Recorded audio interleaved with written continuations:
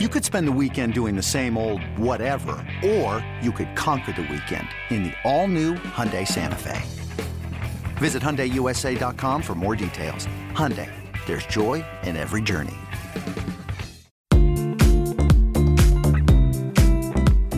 Welcome to MLB.com Extras. I'm Danny Wexelman with Jennifer Langash, who covers the Cardinals for MLB.com. Jen, you are leaving for spring training in a week. Less than a week?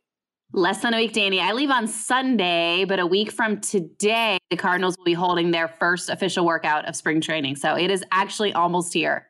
Jen, did we blink and it was here? Because I know we just drag on and on every week about, 2 weeks out, 3 weeks out, whatever. But I feel like I blinked and it was here this year. Yeah, and I think some of it, Danny, is because of how slow the baseball offseason has been, right? I mean, usually you have all this kind of frenzy of activity in the hot stove season, and then January rolls around, you start previewing kind of the season ahead, but we've been kind of in, kind of stuck in place and a little bit of quicksand here, waiting for things to happen on the free agent market. So yeah, I think in a way, spring training has snuck up on us. I will tell you, though, I was at Busch Stadium a couple hours ago. The Cardinals were loading up their equipment truck. Okay. 2 trucks are headed to Florida later today. So it really is around the corner.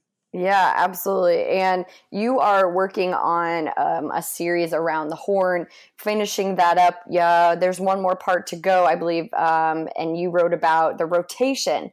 So you and I are going to break that down, mostly you because you're the expert here. But you and I are going to break that down and fit those pieces in. So Miles Mikolas, clearly the front runner to start opening day and to really just build on an incredible campaign that he had last season. Kind of surprising. I think we talked about that, but in the best way possible that I don't think everybody saw coming. So after Mikolas, Jen, who fills out the rest of that starting 4?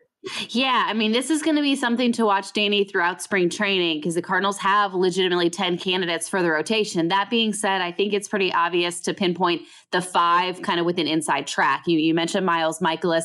He'll come back anchoring the rotation. Carlos Martinez and Jack Flaherty, 2 guys who have, I think, higher ceilings than Miles Mikolas, but also maybe a little bit more to prove.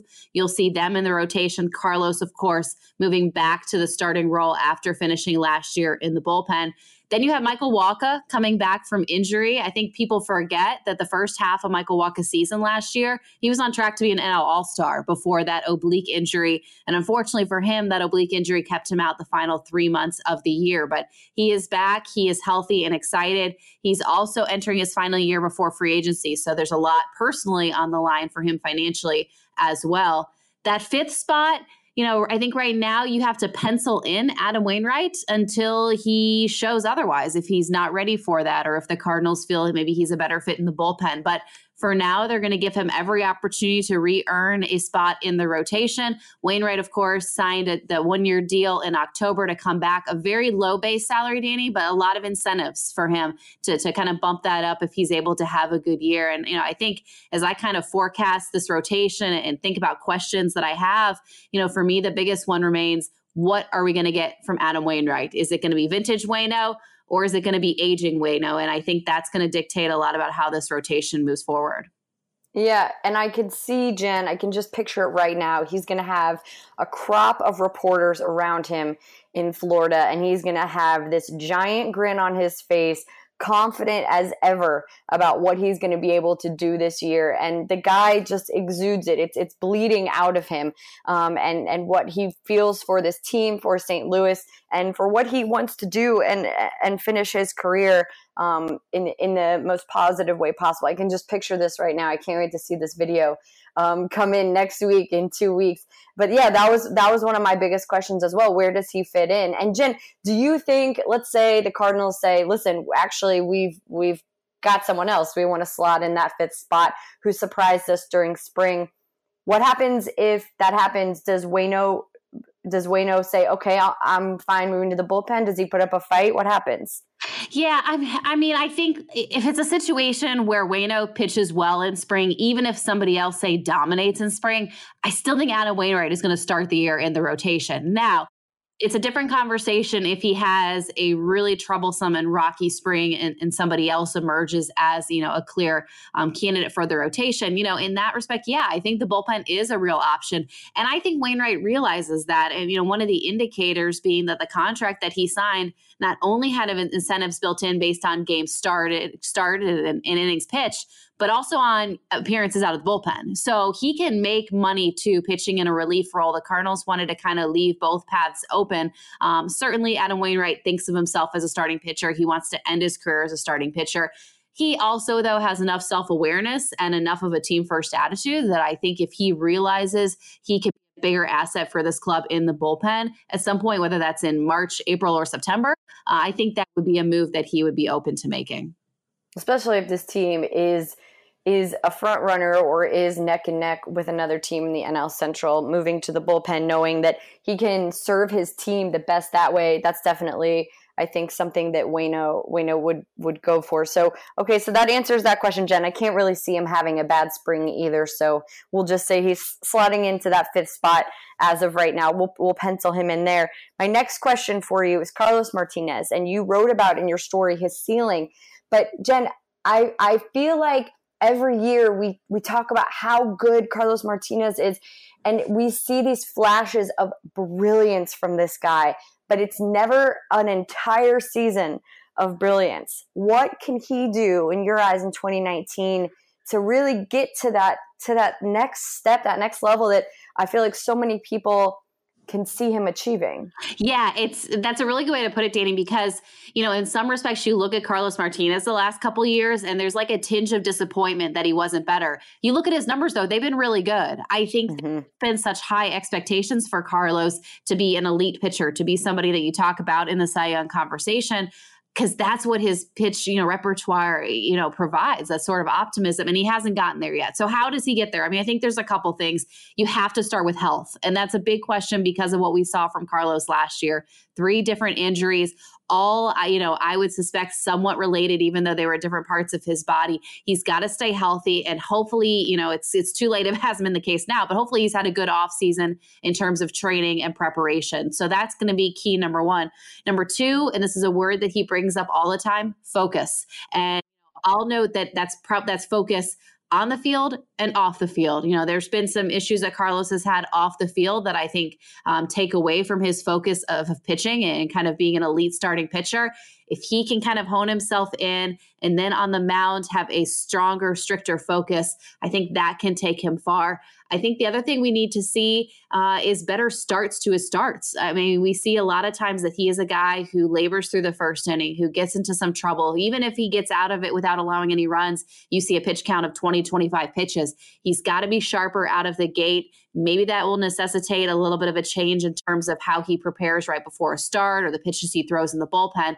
But he's got to come out of the gate starting like he did as a reliever. He was so good coming out of the bullpen and pitching his short stints. Somehow Carlos can channel that into coming out strong in his starts. I think that sets him up because for whatever reason, he typically tends to get better as he goes deeper into games. Okay, so now we move from the starting rotation, Jen, over to the bullpen. And as it has gone all offseason with every big free agent, the Cardinals fans want to know, are the Cardinals in on all the free agents on the market? So Craig Kimbrel is no different. And as of right now, Boston doesn't look like it's budging unless he's going to bring his number down. And I know that Boston has a soft spot in his heart for many reasons. Jen, I know that his child was born last year, and they were in the hospital for a lot of spring training, and Boston's Children's Hospital took great care of his child. And so I know that besides the baseball factor, I think Boston has become kind of a pseudo home for him and his family. But does it make sense for him to be on the Cardinals? I think the Cardinals probably are in the same position as Boston. They're not going to go after Craig Kimbrel if he is really asking for a 5 or 6 year deal worth around $100 million, which is what the reports were earlier this offseason. Given kind of where we are, that it's, almost the second week of February, and just seeing where the market has taken things, I don't think he's going to get near that much. So Would he fit here in St. Louis? Yeah, heck he would. The Cardinals still have questions, I think, surrounding who's going to close games here. I mean, I know they went out and got Andrew Miller, but one of the reasons they got Andrew Miller is so that they can deploy him in big situations against left-handed hitters. Well, if that situation comes up in the 7th or 8th inning, you're not going to hold back Andrew Miller to pitch the 9th. And, then you have to lean on Jordan Hicks. So all that being said, the Cardinals could use another late inning arm, certainly. They have the financial flexibility to still spend, right? I mean, they didn't go out and spend big bucks this offseason, mostly because they were able to acquire Goldschmidt via trade instead of having to go out and add that impact hitter in free agency. So, I mean, I'd consider them a dark horse of sorts for Craig Kimbrel, but that asking price would have to come down substantially from where it was at the beginning of the offseason for the Cardinals to pounce. But I will say this, Danny, I think it's one interesting thing to watch throughout camp this year, particularly with the Cardinals. I wouldn't be surprised if they do pounce again in this free agent market. There's too many good players available at various positions. If they start going through camp and identify an area of need that's very clear that this team is all in on 2019 based on the moves that they've already made, why would you hesitate to go make one more if that player is still out there? So the one thing they did learn, though, last year is signing a guy on opening day probably the best move. So I would think that move would probably come earlier or mid-March. Kimbrel, obviously incredible at what he does, and one of the best in the game right now, but maybe not headed to St. Louis to be that 9th inning guy. Lastly, Jen, Alex Reyes. He is obviously one of the top prospects for the Cardinals, and I forget that he's still a prospect, Jen. He's number 33 overall on MLBpipeline.com, and I know they're reorganizing every team's top 30 right now, but he's still a top prospect, and he's had Tommy John surgery, and he's had some issues off the field, and everyone wants to know, when is Alex Reyes going to shine? What's he going to do? And we've talked about him a little bit this offseason. What do you think he's got to prove in spring training, Jen? And we do think he's going to start in the bullpen, right? Yeah, most likely. I mean, first off, Alex Reyes wishes he weren't a top prospect anymore because he would like to have logged more innings the last 2 years than the 4 that he got last year. But you're right. This will be the 4th straight year that he'll enter the season as the Cardinals' #1 prospect. That being said, what does he have to prove? Right now, it's health. And he's come into spring training feeling really good. We spoke to him a couple weeks ago when he was in town for Cardinals winter warm-up, and he started his throwing program and kind of progressing as he's expected to.